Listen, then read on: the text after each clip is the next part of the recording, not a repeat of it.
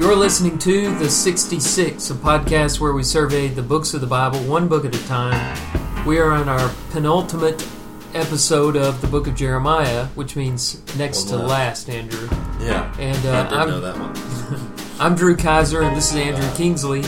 And we have been in Jeremiah, been enjoying it quite a bit. Yeah. And today we're going to come to the end of the storyline of the book of Jeremiah, but we're saving an episode for chapter 31, which we'll cover next week. So this is going to be the end. You'll read all there is to tell about how Jeremiah's life winds up, what happens to the people that stayed in Jerusalem, did not go into captivity, and a lot of other questions are answered. And probably some more questions are going to be raised as we look at this. We're calling this episode Ears That Do Not Hear. And the first thing that you probably think of whenever you hear that phrase is what the Lord said before a lot of His parables, or after telling some of His parables. He would say, "He that has ears to hear, let him hear." And that certainly does apply to what we're talking about. But also Jeremiah said this of his people in Jeremiah chapter 5, verse 21, if you can remember back that far. He said, "They have eyes that do not see and ears that do not hear." So we're borrowing a phrase from Jeremiah here to describe these people. And in a few minutes we're going to divide up the text, which is chapters 42 through 44, into two parts. The first part being itching ears and the second part being deaf ears. But before we do that, I need to set it up a little by reminding you where we left off last episode.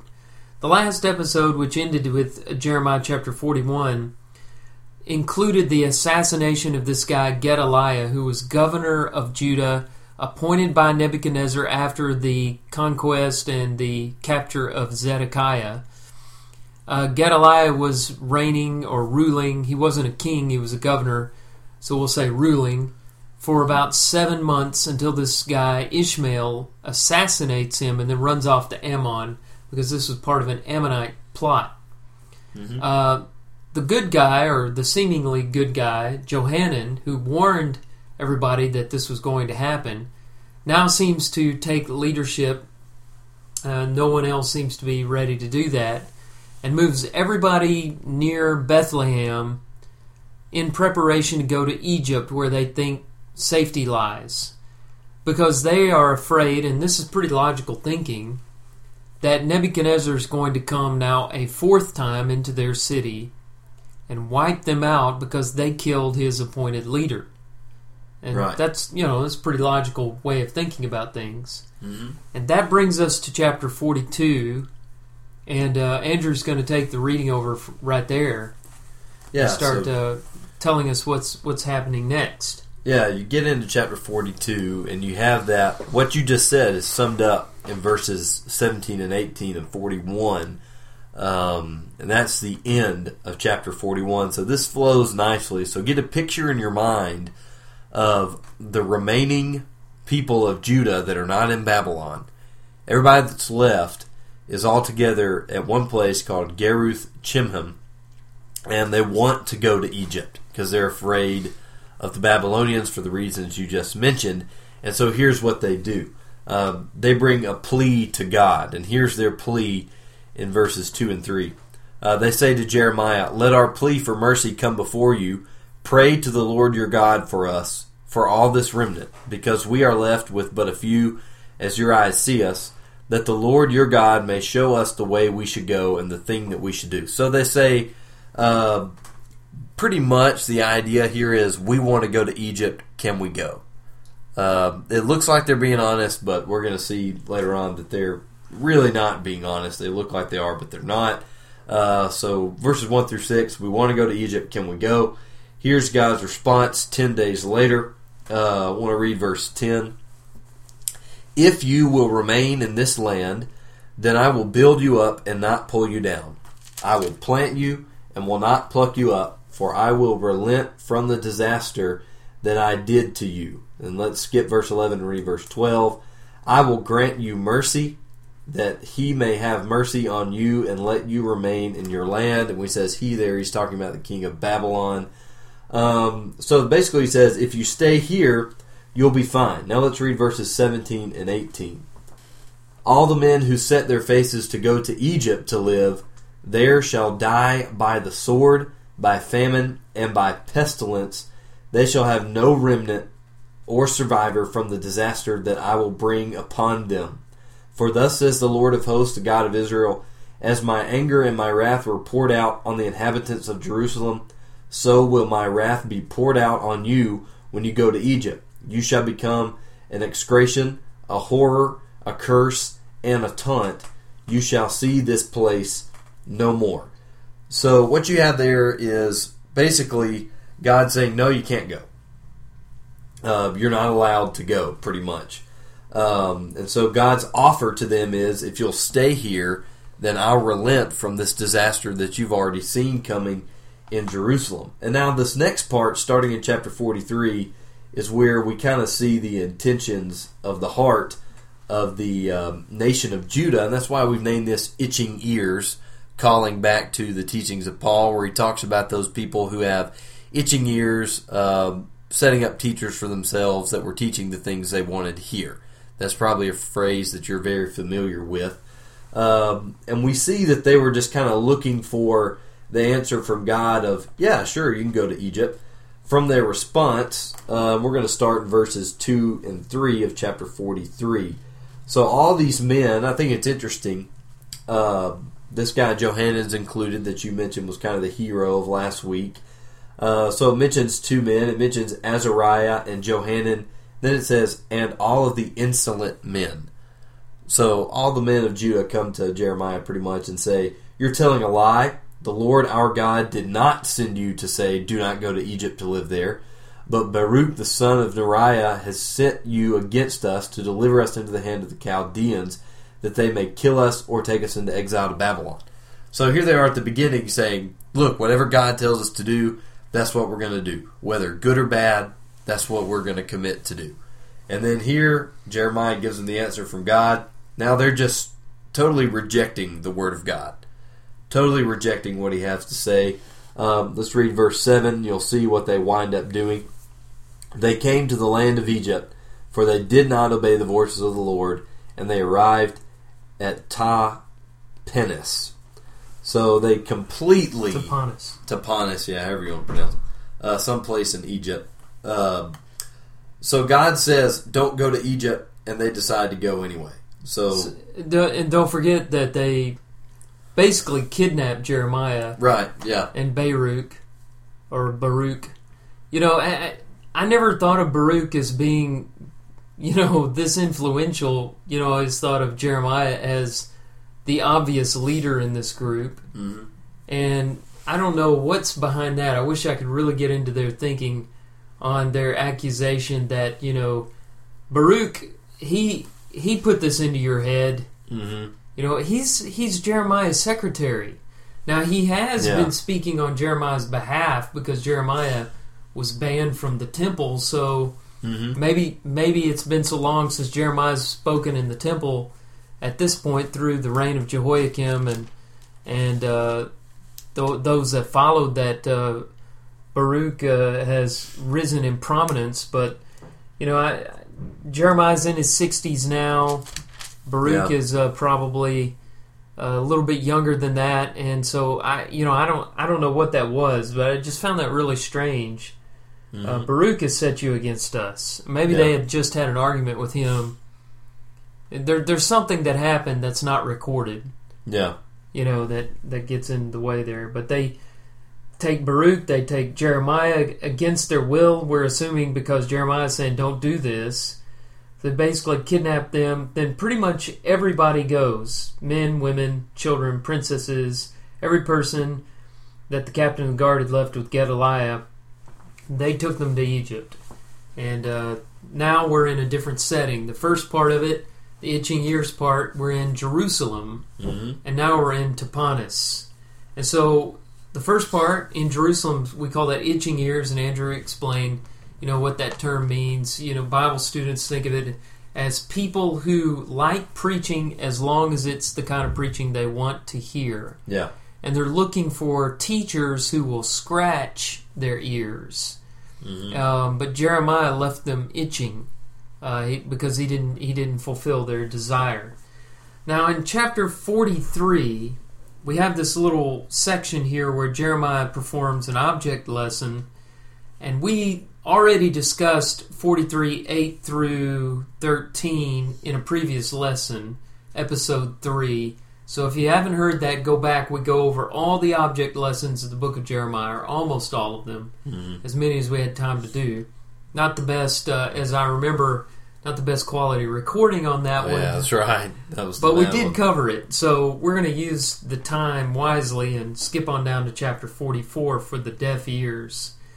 And verse 5 shows you why we chose to designate this section that way, because verse 5 says, "They did not listen or incline their ear to turn from their evil and make no offerings to other gods." They did not listen.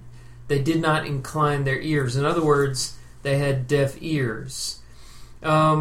Basically, verses 1 through 14 of this chapter is a reiteration of what Andrew explained as Jeremiah's prophecy over in chapter 42, that they should have stayed in Jerusalem.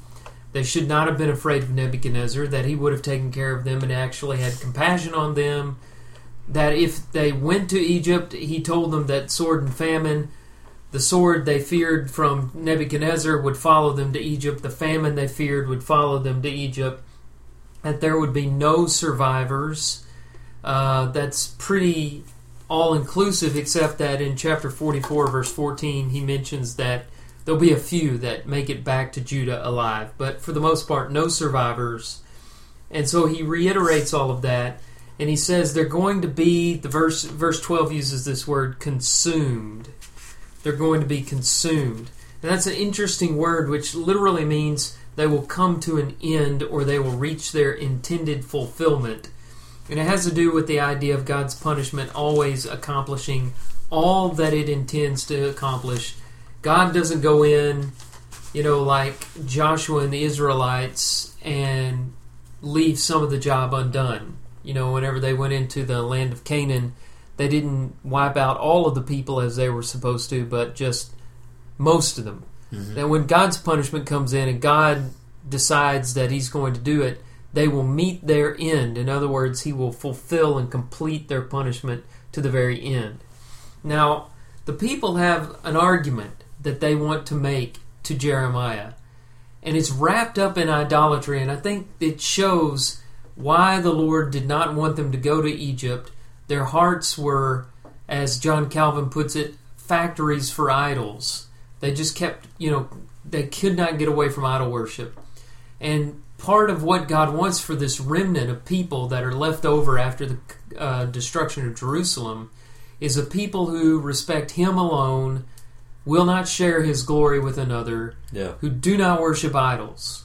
And that is being stressed by Ezekiel over in Babylon, and Jeremiah is trying to stress that to the people in Jerusalem, and they're going over to Egypt, which is a land full of idolatry, as people remember from the book of Exodus.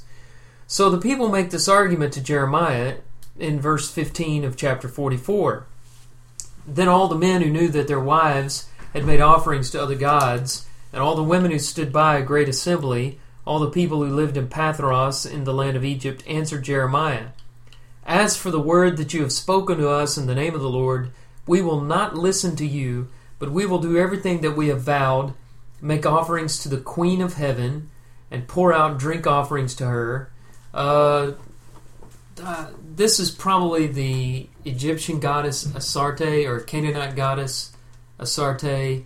There are some other guesses as to who the goddess is, the Queen of Heaven, but it's a goddess that the women are more into than the men. That's why they seem to be emphasized here. They say they're going to continue doing this, and here's the reason why. "For then," verse 17, "we had plenty of food and prospered and saw no disaster." And then they say this, "But since we left off making offerings to the Queen of Heaven," whoever that is, and pouring out drink offerings to her. We have lacked everything and have been consumed by the sword and famine. So evidently they tried to do right. And what did it get them? Famine, sword, warfare, conquest. And then they go on and they argue some more. They say, and the women say, verse 19, when we made offerings to the Queen of Heaven and poured out drink offerings to her, was it without our husband's approval that we made cakes for her bearing her image and poured out drink offerings to her? So they basically make three arguments. When we were worshiping idols, we had plenty of food. When we stopped worshiping idols, we were in a famine. And our husbands knew about this the whole time, so we haven't been, rebellious towards our husbands. Mm-hmm. There seems to be something that goes along with the worship of this particular goddess, for them to mention it. Now, Jeremiah's response is very clear. Jeremiah says, verse 20, as for the offerings you offered in the cities of Judah and in the streets of Jerusalem, you and your fathers, your kings and your officials, and the people of the land, did not the Lord remember them? In other words, did he not know these offerings were going on? Did it not come into his mind? The Lord could no longer bear your evil deeds and the abominations that you committed. Therefore your land has become a desolation and a waste and a curse without inhabitant, as it is this day. So his argument is this. It is not because those gods are real that you had a period of time where you had plenty of food to eat and safety and prosperity. It is because of the patience of the Lord that you were able to go that long doing that. And by the time you had given that up, his patience had already run out. Yeah. It's the same argument you see in 2 Peter chapter 3, where scoffers tell Peter, where is the time of his coming? All things continue as they always have since creation. After bringing up the flood, Peter says, the Lord is not slow concerning his promise, as some count slowness, but is long-suffering or patient towards you, not wishing that any should perish, but that all should reach repentance. That's 2 Peter 3:9. And the argument is basically, don't misinterpret the Lord's inactivity as his non-existence, or as other gods' true existence. Don't get that confused. The delay is due to God's goodness and his mercy and his patience, which ought to lead you to repentance, not further sin. So he makes that, and then he reiterates the doom in verse 24 through 28. And in the last two verses of our reading, he gives a sign. This is verses 29 and 30. He said, this shall be the sign to you, declares the Lord, that I will punish you in this place, that's in Tapanhes or in Egypt, in order that you may know that my words will surely stand against you for harm. Thus says the Lord, behold, I will give Pharaoh Hophra, king of Egypt, into the hand of his enemies, and into the hand of those who seek his life, as I gave Zedekiah, king of Judah, into the hand of Nebuchadnezzar, king of Babylon, who was his enemy, and sought his life. So you have there the itching ears, where they come at Jeremiah with kind of a soft rebellion. Inquire of the Lord, and they're keeping their fingers crossed that he'll tell them what they want to hear. When Jeremiah doesn't, they kidnap him. They all go to Egypt like they wanted to anyway with their deceitful hearts. And now their ears are deaf to Jeremiah's pleas and to his preaching. Now, since this is the last episode where we're talking about the storyline of Jeremiah, I want to jump over to chapter 52, the end of the book, and read a little postscript, which seems to be the, come after these events in Egypt, about what's been going on with Jehoiachin. There is a period of like 26 years with no ruler in Judah. Meanwhile, Nebuchadnezzar has been ruling in Babylon and taking care of the captives and everything.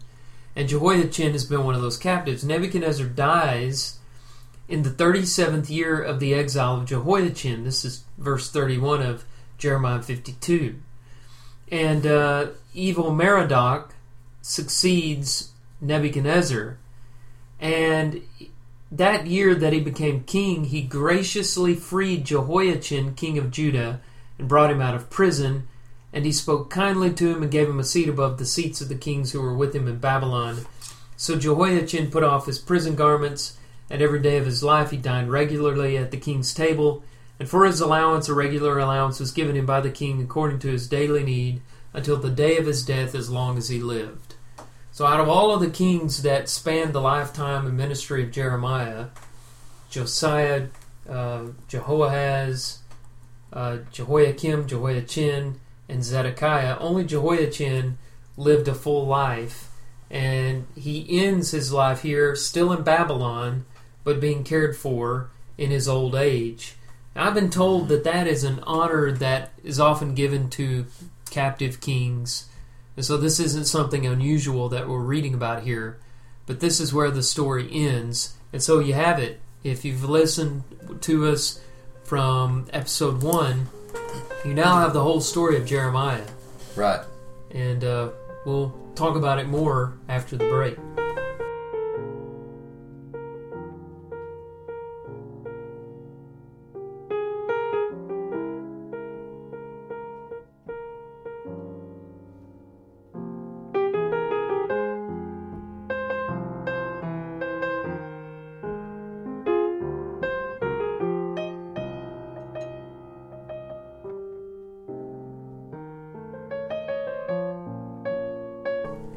I'm sure that a lot of you have questions about what we just read, what we were talking about, what we did not talk about.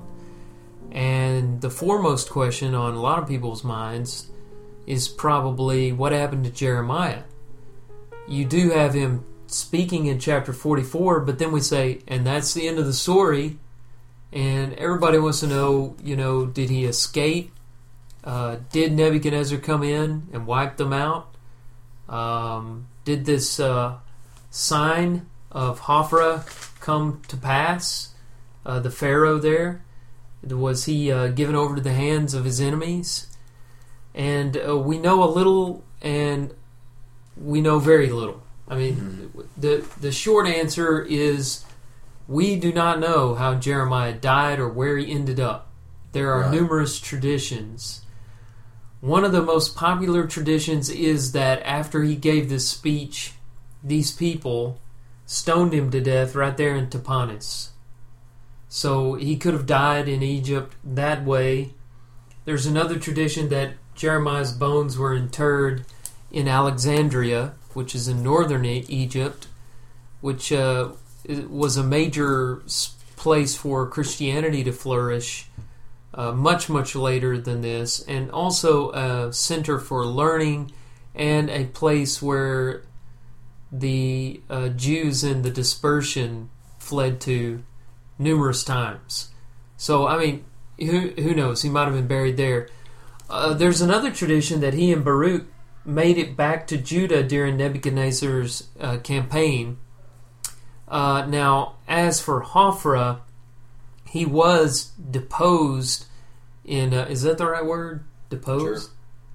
Sounds good. It just came into my head. That sounds great. He was taken off his throne by a fellow Egyptian in, I think it was 570, after he had reigned for about 19 years.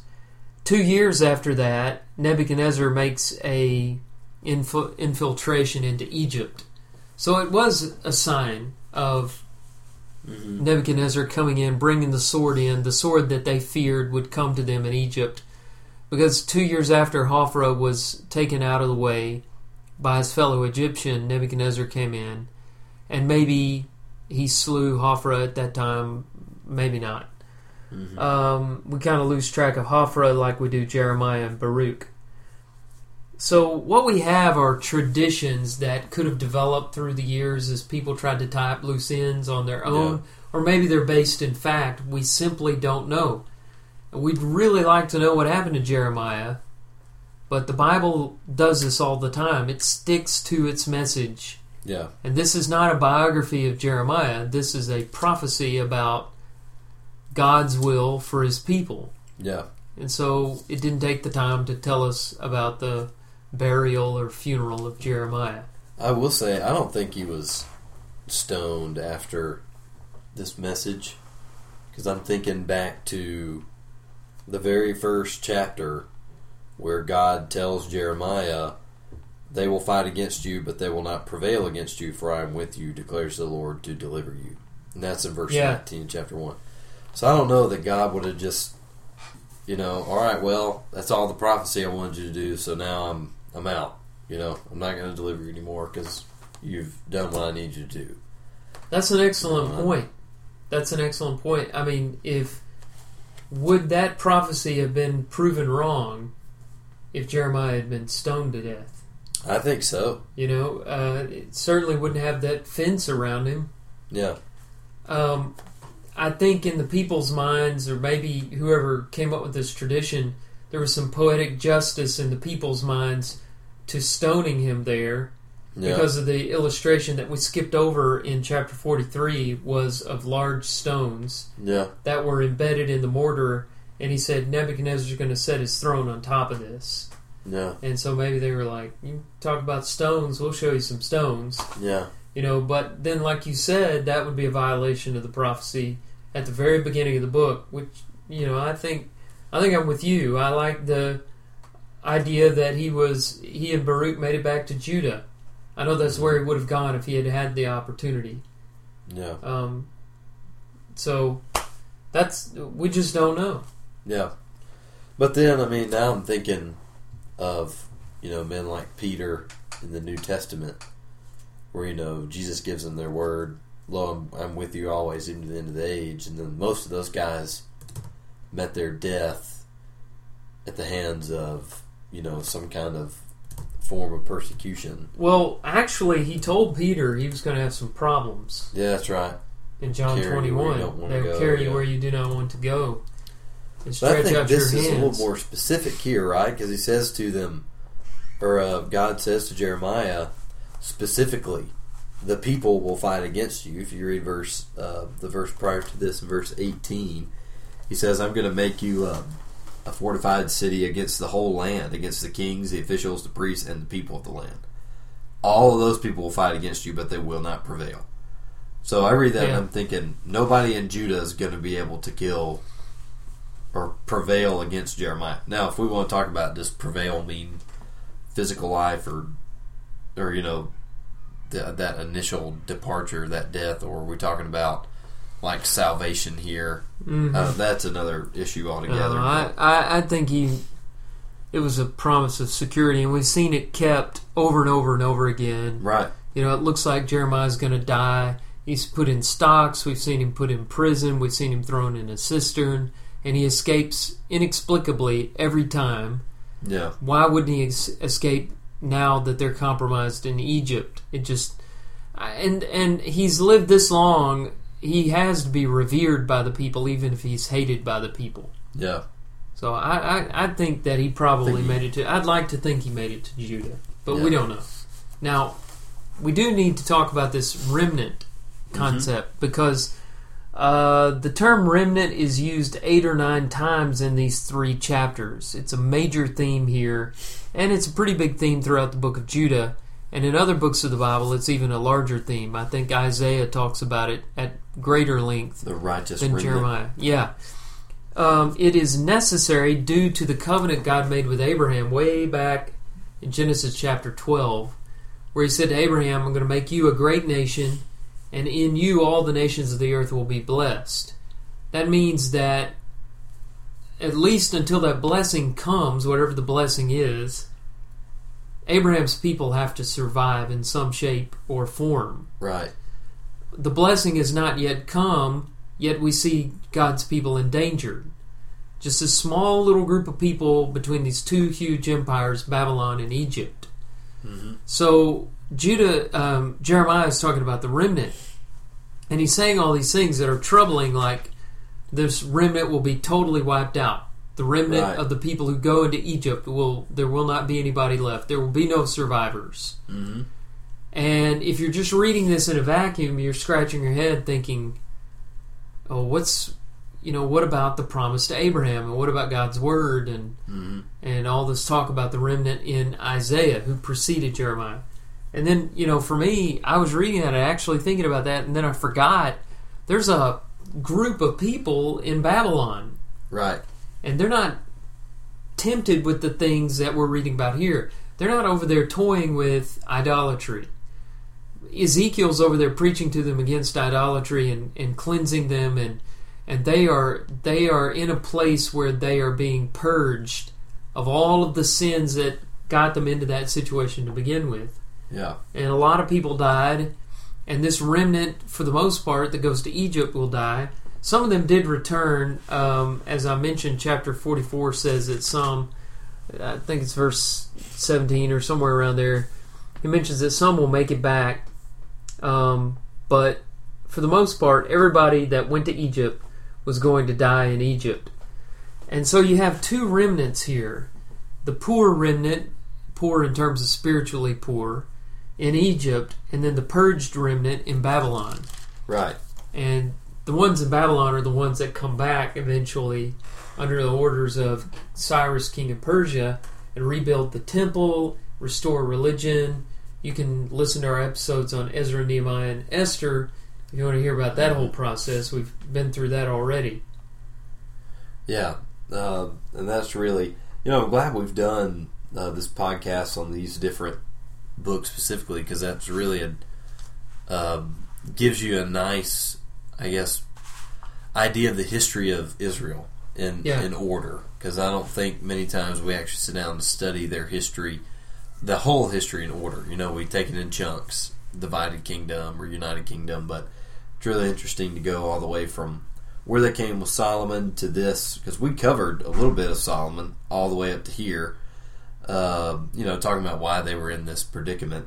And then it ties up nicely when you get to Ezra, Nehemiah, and Esther, and that leads into the New Testament, which we'll talk more about next week as we close out our whole series on Jeremiah. I got a couple things here for think, though, really quickly before we move on to apply. The first thing that really struck me about these chapters was the very first thing that happens in 42. The people go to Jeremiah and say, pray to God for us. Now, if you remember from our earlier episodes, 3 times God has told Jeremiah specifically not to pray for the people. He told him in Jeremiah 7:16, 11:14, and 14:11, don't pray for the people because I'm not going to hear your prayer. I'm not going to listen to your plea on their behalf.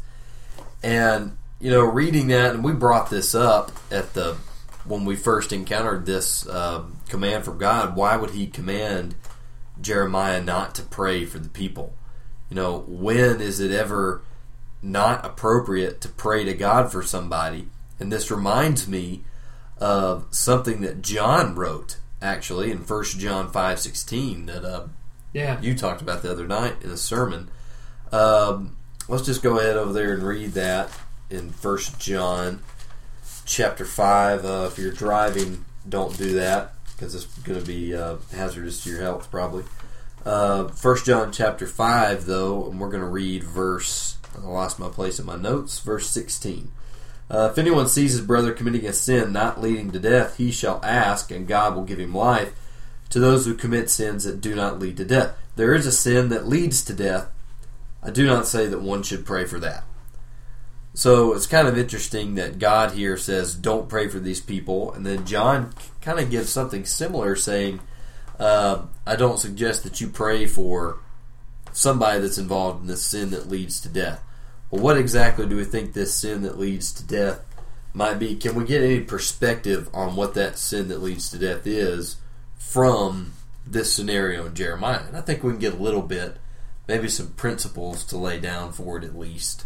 Well, you use the word, or they use the word, and you highlighted it, insolent men from 43:2. That's the kind of person that's committing the sin that leads to death in 1 John. And I think that's a parallel to God's instructions, do not pray for them. Mm-hmm. When God tells Jeremiah, do not pray for them, that's the same instruction that you have to the church in 1 John, do not pray for them. Yeah. But I don't think Jeremiah is violating that in what he does in chapter 42, because that seems to be a simple inquiry. Not a, God, please don't destroy this people even though they're disobedient to you. It's not an intercessory prayer. It's a what should they do? The prayer is just what should they do? Yeah, exactly. Which he's been getting the whole time and already been telling them. It's an inquisition, not an intercession. And I think there are different kinds of prayer, and a lot of times we just have this big umbrella prayer, and we don't think about, the fact that prayer serves a number of purposes. Right. And so those prohibitions to Jeremiah not to pray for the people because it won't do them any good, that's talking about intercession. But what he's doing here in chapter 42 is inquisition or inquiry. He's just asking on their behalf to give information which will further punish them. Actually, it's not going to intercede for them at all. Yeah, it's going to be worse for them than if he hadn't asked. I get. Well, either way, the punishment would have come because that would have been God's will. Either way, but I do want to take notice here of verse 44, verse 17, along these same lines. I think this is the heart of the reason why God is saying to Jeremiah, don't pray for them because I'm not going to listen. And I think of what kind of state does a person have to be in to where a prayer for them doesn't do them any good? Mm-hmm. How bad does a person have to have it for, we're not even instructed, hey, don't even pray for forgiveness for them, because that sounds really harsh. But I think this explains a lot. Verse 17, this is, let's just go ahead and back up to verse 16. This is what the people, the great assembly, say back to Jeremiah after he gives them the punishment that's coming for idolatry. As for the word that you have spoken to us in the name of the Lord, we will not listen to you, but we will do everything that we have vowed. Make offerings to the Queen of Heaven, and pour out drink offerings to her, as we did, both we and our fathers, our kings and our officials, in the cities of Judah and in the streets of Jerusalem. And I think the idea here is absolute open rebellion and defiance of God. Which is really the same problem that Satan has when you think about it. His problem is open defiance and rebellion, thinking he has a better way to do things than God does. Mm-hmm. And here you have the same problem with Israel. Look, they even recognize God as God. They say, we're not going to believe what you said to us in the name of the Lord, but we're going to do everything we said we would do. We're going to keep making offerings to the Queen of Heaven, whoever this was. Mm-hmm. And we got a little bit on that, but we're just going to keep doing it. We don't care, because you know what? We were taken care of when we made offerings to this Queen of Heaven, and now they're making this after their city has been totally destroyed. Yeah. And they're contemplating, by this point they're already over in Egypt. Mm-hmm. So they're standing in a foreign land arguing that it worked out well for them to worship idols. Yeah. After all this had been going, so you kind of understand why these particular people, was it providential that certain ones were taken into captivity and certain ones were left behind? I think so. I think there's certain individuals in whom idolatry was so ingrained that God just made sure they didn't go to Babylon. Mm-hmm. Babylon was the place to be, and we talked about the deserters or the turncoats who went ahead of the conquest and joined Babylon. Those were the people who were listening to Jeremiah's prophecies. Yeah. So these were naturally, and I'm really disappointed in Johanan, because last episode I had high hopes for this guy. He'd come in and tried to stop the assassination of Gedaliah, but it sounds like he's a pragmatist. He's just going to do whatever's practically effective in his mind. He's not somebody who follows the will of God. Yeah. He's more political than that.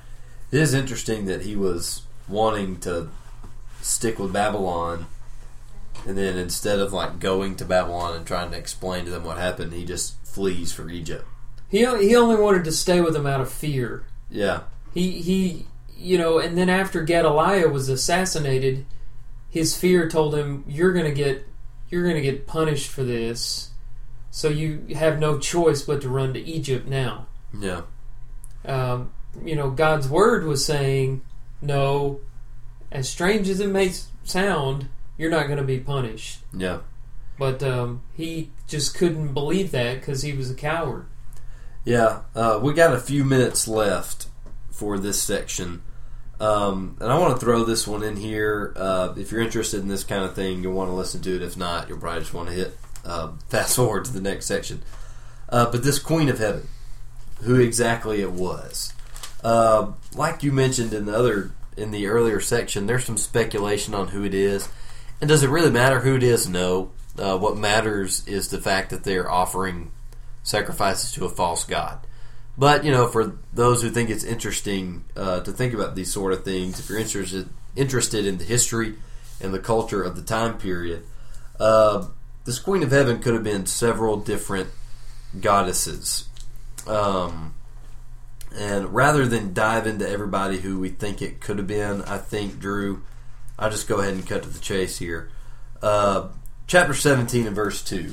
Jeremiah mentions a certain goddess by name, and she's mentioned by name many times in the Old Testament. And what you find with a lot of these idols is they have different names according to what nation you're talking about, what group of people or what language, this and that and the other. But in chapter 17 and verse 2, he mentions altars to the Asherim, or the Asherim. And those are statues of this goddess, Asherah.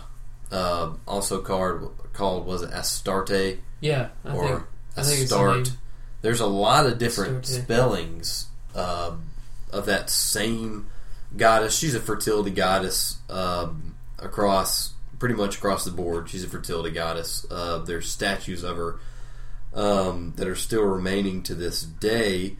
But here's where I was a little confused, because I was reading this and I was thinking, okay, Queen of Heaven. What I thought of instantly was Isis, the goddess Isis. And now when people hear Isis, they're thinking of the terrorist group that's been in the news here for, I guess, about the last year or so. But Egypt had a kind of their queen goddess, really, was Isis. And she was in fact called in some of their writings Queen of the Heavens, or the Queen of Heaven, capital Q, capital H, just like is mentioned here. So I was thinking it was probably going to be Isis. And then you read in Jeremiah chapter 7, and we looked this up a while ago, I didn't even write it down. I remember it was in chapter 7. Jeremiah mentions 7:18. Queen of Heaven. Okay, verse 18. He brings up a Queen of Heaven. It's very similar language to what we read in 44. Do you not see what they're doing in the cities of Judah and the streets of Jerusalem? The children gather wood, the fathers kindle fire, and the women knead dough to make cakes for the Queen of Heaven. And they pour out drink offerings to other gods to provoke me to anger. And evidently they make these cakes. There's some line, I think it's in Isaiah, woe to those who make raisin cakes or something like that. Oh, it's yeah. just kind of strange if you're not familiar with this form of idol worship. But what we were reading here in chapter 44, they stamped the image. They had a mold or something of the image of this goddess that they put on the cakes, so that when you ate the cake, you would see her and think of her, and it was a form of worship to eat this food. Yeah, and that was very common in worship to Egyptian goddesses as well.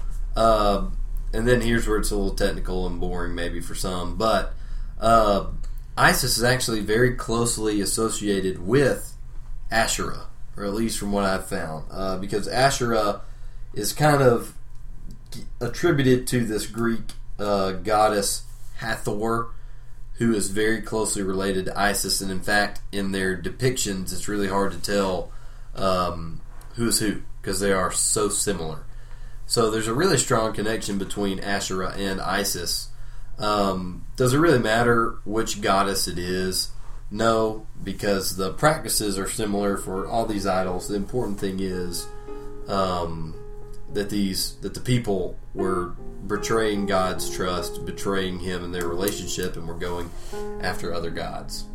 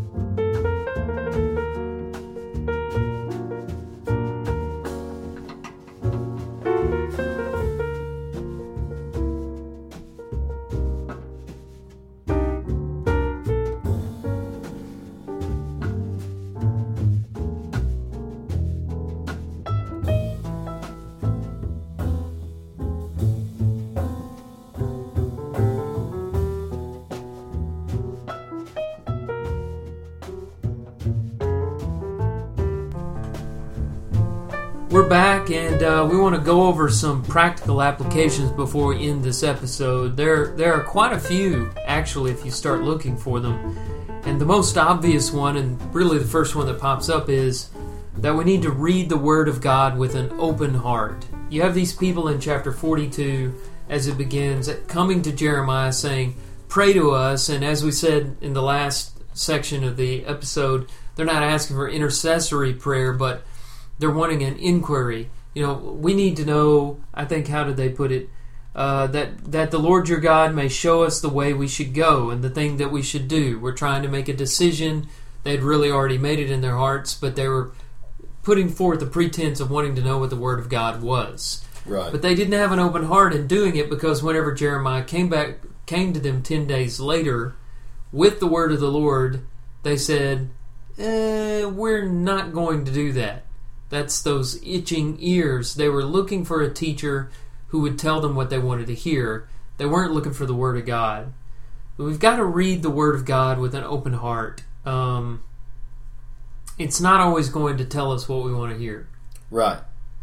I think this is something that's very tempting for us, and you see it in our culture in America today. A lot of folks talk about how their Christianity is being marginalized, but Christianity is extremely popular in America, and part of that, a big branch, I guess, of the Christianity that's popular in America, I think, fails to do what you're talking about doing. And I don't want to sound all judgy or like I've got. Well, that's part of that Christian brand, is not to sound judgy. Yeah, I guess so. But the thing is, I'm thinking specifically of a lady got up. Was it Osteen's wife, or somehow related to Joel Osteen?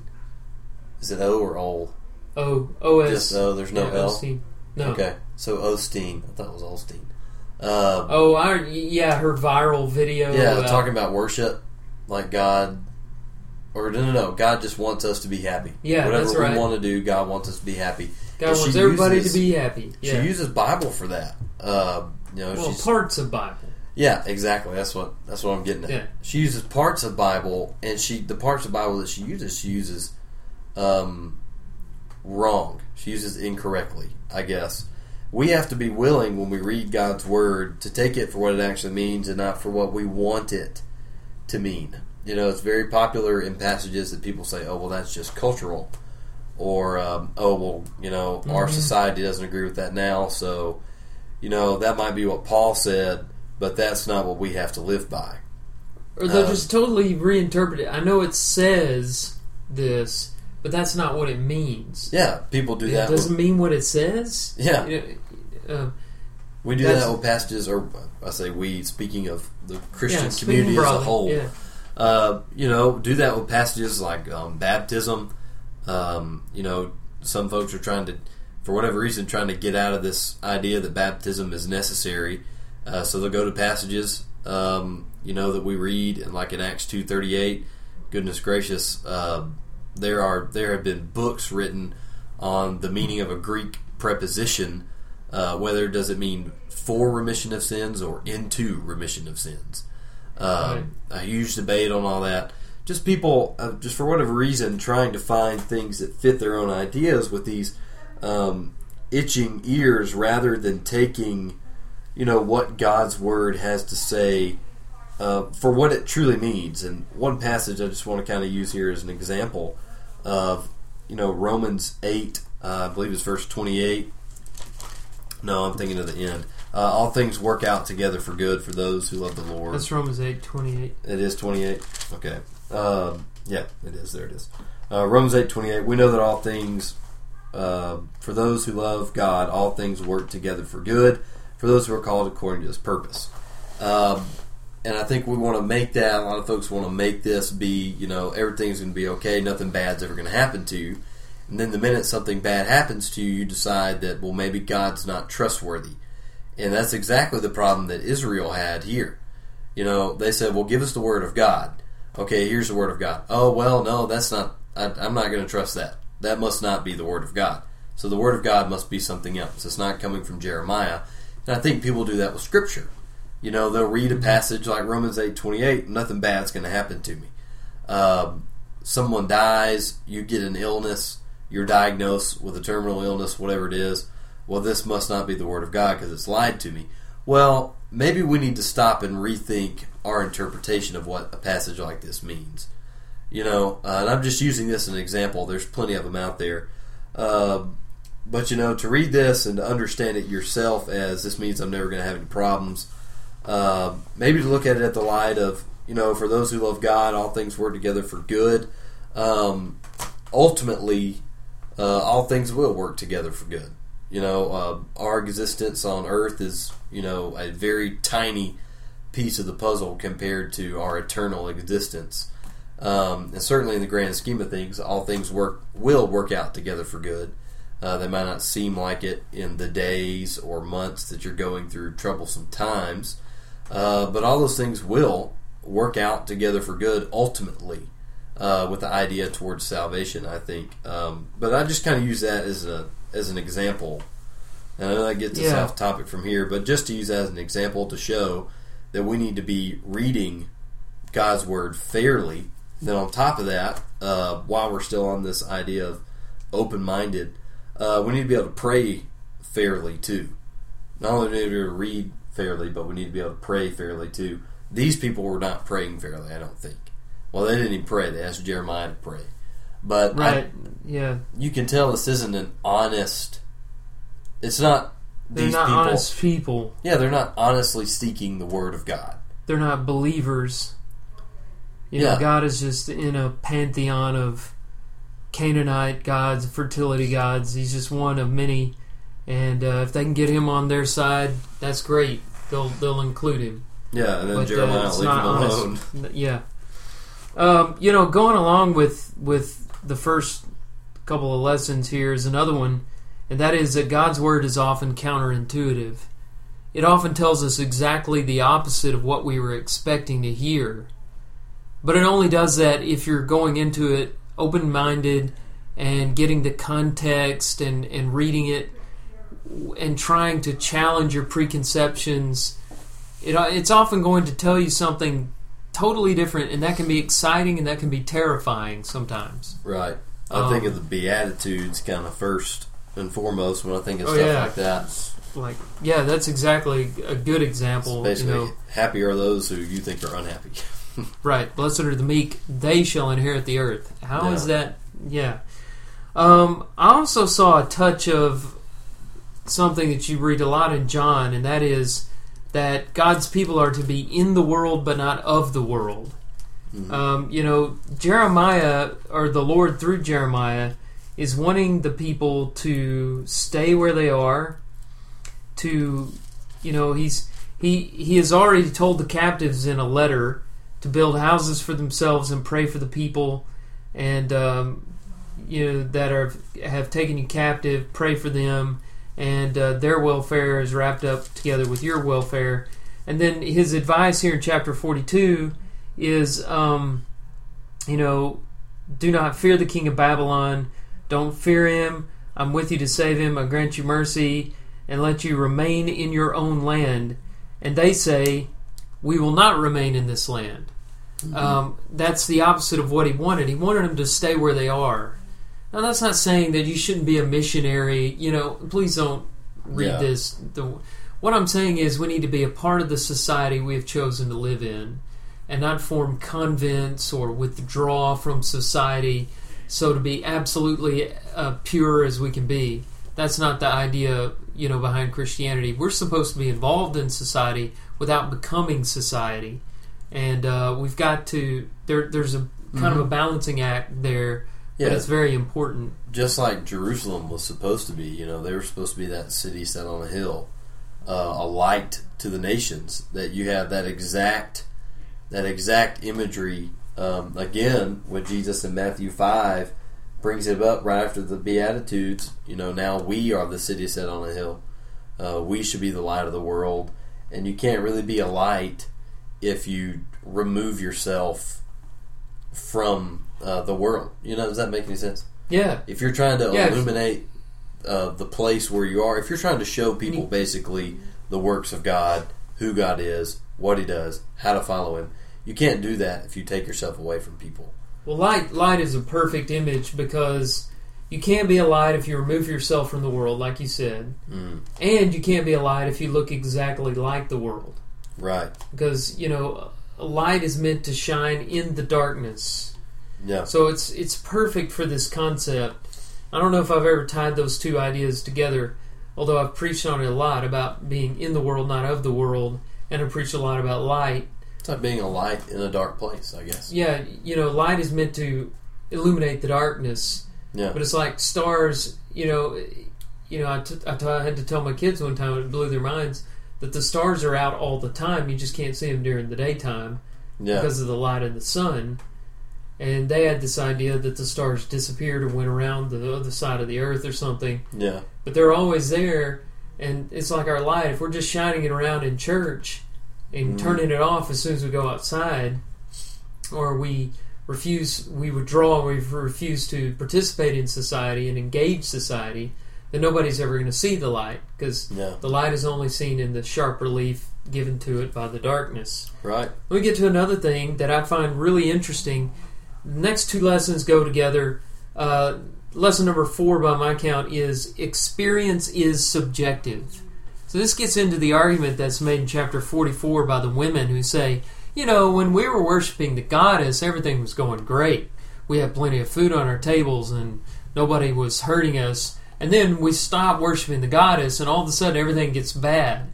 Yeah. Is that really true, or is that the way they interpreted their experience? Their experience was very subjective. They chose to ignore those nights when they didn't have any food on the table and highlight the nights when they had plenty of food. Their memories were selective on this. I just don't believe it for a minute that they were just, when they were totally rebellious to God, everything was great, and then when they were obedient to God, everything just got exponentially worse. Yeah. That's what experience is, though. And you hear a lot of people say, I don't care what the Bible says, I feel this way. Or I don't care what the church is telling me. I love this person, so I should be with this person. Or this makes me happy, so I'm going to keep doing it. That's leaning on your experience, and experience is very subjective. The same experience for two different people can mean two different things. Right. I got 2 quick things to add to that point. I know we're running out of time. It reminds me of Jeremiah 17, where I think it's the exact point. I think it's where you're going with this too. But the Lord says to the people, "Cursed is a man who trusts in man, who makes flesh his strength." You go to verse 9, it says, this is Jeremiah 17, "The heart is deceitful above all things and desperately sick. Who can understand it?" Yeah. Really interesting phrase, the heart is deceitful. And you were talking about people, basing truth off of their feelings, such as, I feel it to be this way, so this is the way I'm going to do it, or I feel like I need to be with a certain person, even though all the evidence might stack up and say, well, you probably shouldn't. A really good illustration, actually, that comes from, a lot of people probably recognize, actually comes from Muscle and the Shovel, is just kind of to show how feelings are not something to bank on for truth. Imagine somebody called you and said, you're on vacation. Imagine your friend calls you and says, "Hey, I have some bad news for you. Your house burnt down last night." You're going to feel awful. You're going to feel horrible. Your heart is going to tell you that things are bad. Now, let's say the next night your friend calls you back and says, "Hey, that was actually your neighbor's house, not your house. My mistake. I'm sorry." Well, you hang up the phone. Your house is still standing there. But last night, you knew in your heart that it was burnt down. And you felt that it was burnt down. Your heart was telling you that that house was not there.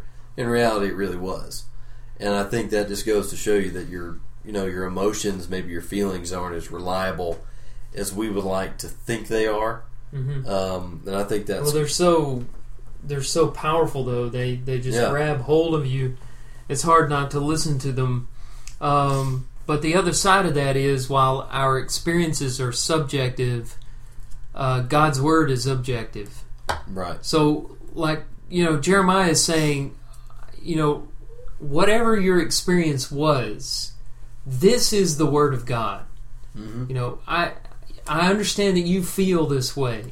That doesn't matter. here's what the Word of God says. Yeah.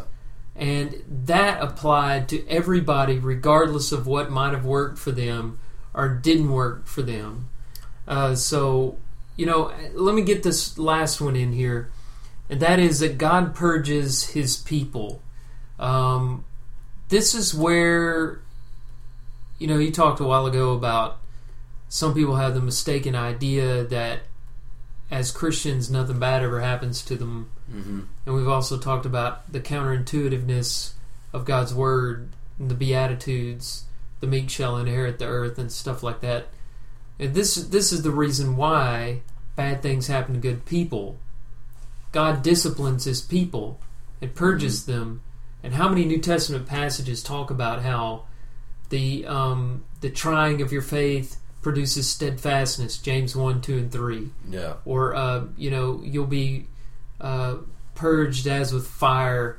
The tested genuineness of your faith will come out more precious than gold, 1 Peter chapter 1, verse 6 and 7. Or even Job's statement that when he has tried me, I shall come forth as gold, Job 23, verse 10.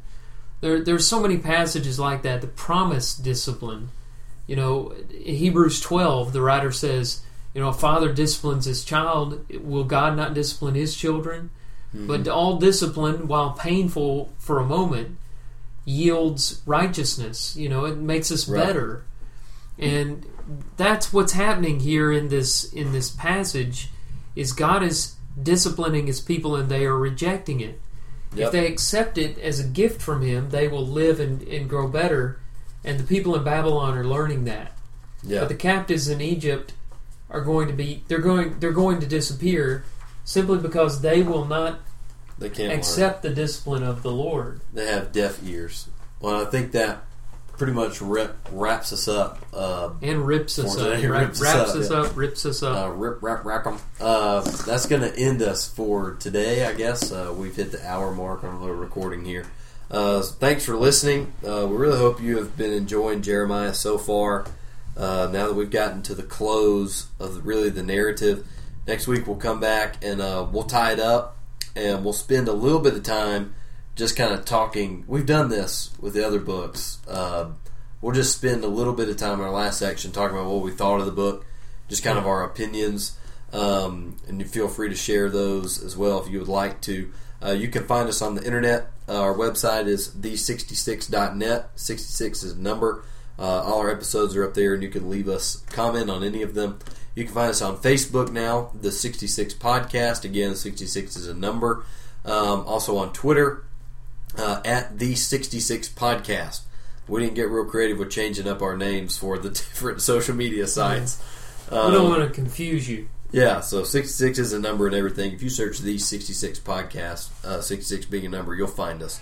Find us on iTunes and leave us a review, please. Make it easier for others to find us. If you like what we're doing, if you want to support the idea, get on, leave us a review. That'll move us up in the standings so people can find us a little bit more easily. You can email us. You can email me at akingsley@arcoc.com. You can email Drew at dkaiser@arcoc.com. And thanks for listening, and we will see you on our final Jeremiah episode next week.